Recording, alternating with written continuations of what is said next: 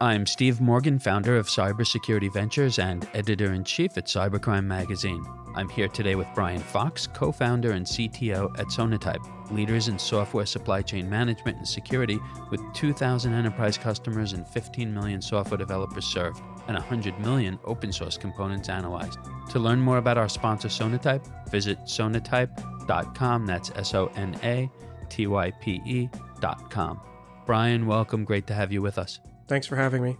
Brian, Sonatype is a pioneer and leader in software supply chain management and security. You're a co-founder. You've been there since the beginning in 2007, I believe. Before I ask you about the company, I want you to take us back in time, talk to us about Maven and the Apache Maven project and your role in it early on. Anything you'd like to share about Jason Van Zyl in those early days? We want to get the whole backstory on the company.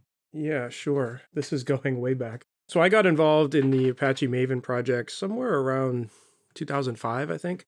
We had been starting to use Maven at the company I worked at, and we needed some custom plugins. So since I wasn't doing active software development during the day, I was doing more project and product management and engineering management. I found it a nice creative release at night to basically hack on Maven. And so I would go home at night and I would work on these plugins that we needed during the day and then have the people working for me leverage them at our work. And so that's how I got involved. And then the plugins I created, the Maven dependency plugin, and then later the Enforcer plugin, became very popular. And so they were originally created outside of Apache. And they were so popular that the project voted to pull those in. And therefore, I became a committer alongside those projects. And that's how I got involved in Maven in those super early days. And then through, various conversations with Jason and some of the others, it became clear that there was a lot of demand for knowledge around Maven. And, ultimately, he convinced me to quit my job and join him doing Maven training and consulting in the very early days. But we always knew we wanted to be a product company.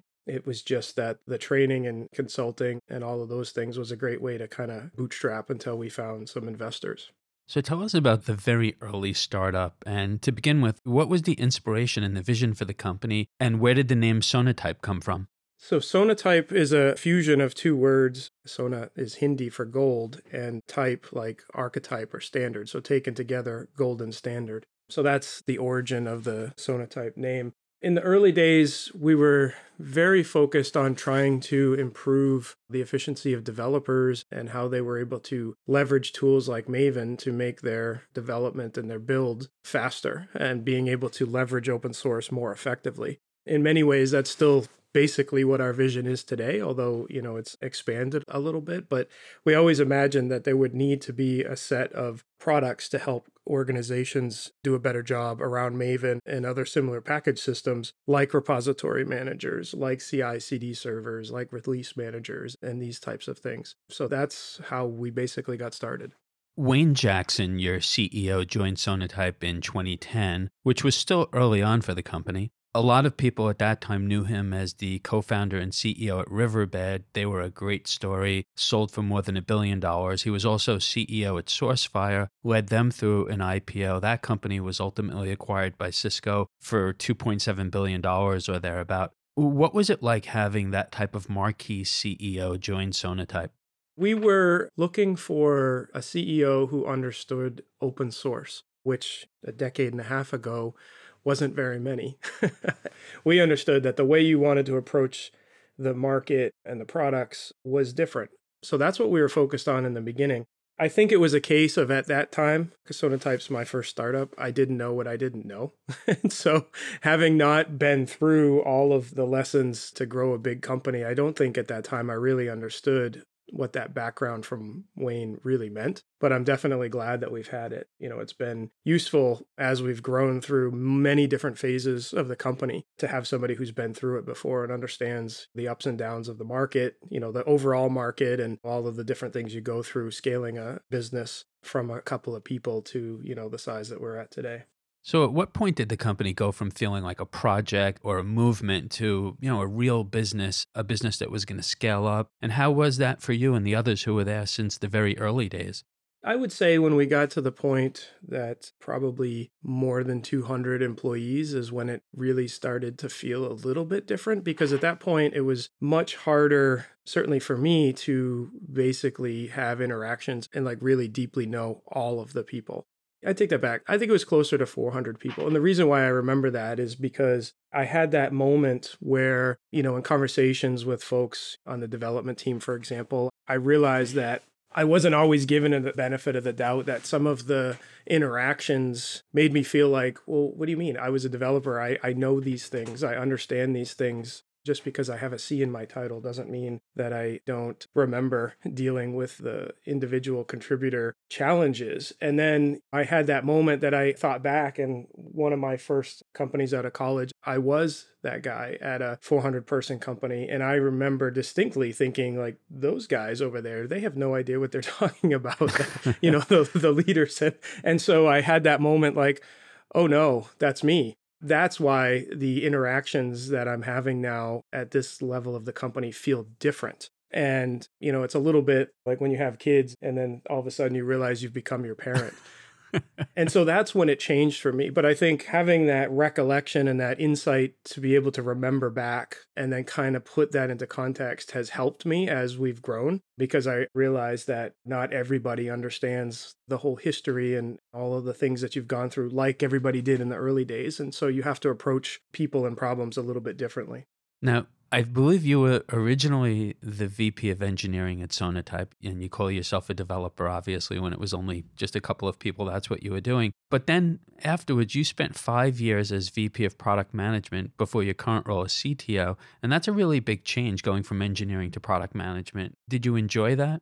Yes. In fact, when I was the VP of engineering, we didn't have a distinct product management functionality. And even in my previous jobs, I spent more time focused on producing solutions for our customers by whatever means necessary. And I had observed that others, in development often would lean more towards chasing the new shiny framework, the new shiny language or whatever, right? Because they just wanted to play with the new toy. And I always had a different perspective. Like, why would I do that when it introduced risk into trying to create this product? And so as we grew, it became more obvious that trying to bring somebody in to lead product management that wasn't a subject matter expert in our space was going to be nearly impossible, because it was such a new space and we invented much of it. And so when it became time to scale, it was obvious to me that the right move was to stay focused on making sure we were building the right things for the customers, being able to have in-depth, detailed discovery conversations with customers that made sense, and bring in somebody else to help run the engineering side. In other words, it was easier to find somebody who could do a great job at engineering than it was somebody who could understand all of the things that I had already learned. And so it was a natural transformation.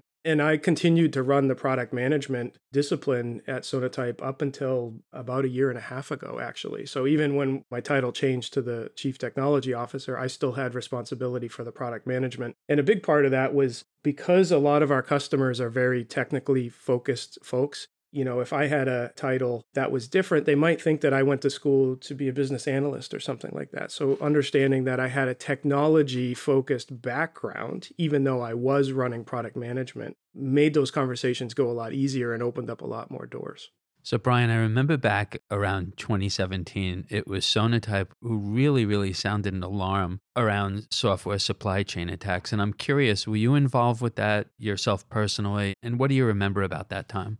I'm glad you remember that. Yes, that was me doing a lot of the talking. I remember reading some of the very first, at the time, were novel attacks. There was an article on, I think it was Hacker Moon, that was sort of tongue-in-cheek talking about how they hijacked an NPM dependency and then used it to steal credit card data. And, when that came out, I read that and was like, ooh, that's too close to reality. That's funny, not funny kind of scenario.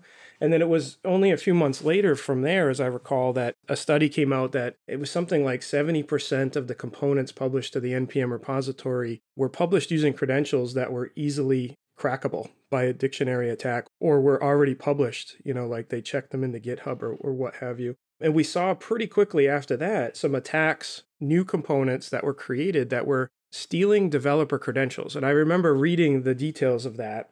thinking, whoa, this we've never seen before. What we were used to was things like attacks that were trying to steal credit card data, personal data, these types of things, not attacks that were trying to steal the publisher credentials of developers like me. And I had that, when you see something, you look around, you're like, does anybody else see this? Is anybody else worried about this? And so I started writing and talking about it. And then it was like week after week after week, we started to see an evolution of these malicious attacks. And so, I had created a new talk track, kind of walking people through what at that time was a months old trend, saying this is a problem because I've never seen something like this before. And also, these things don't just go away. The attackers are paying attention to this, just like some of us are at the time, because not enough people were paying attention. And they're going to continue to refine their game and continue to get better. And so that was why I was talking about that in 2017, just because it felt very crystal clear to me that this was a sea change in what was going on. And last year, we had reported that we've tracked over 250,000 components that were intentionally malicious published to the repositories. A few months later now, the numbers, the last I saw, was like 345,000. So this trend grows like a hockey stick starting in 2017, and it continues to double even all the way now in 2024.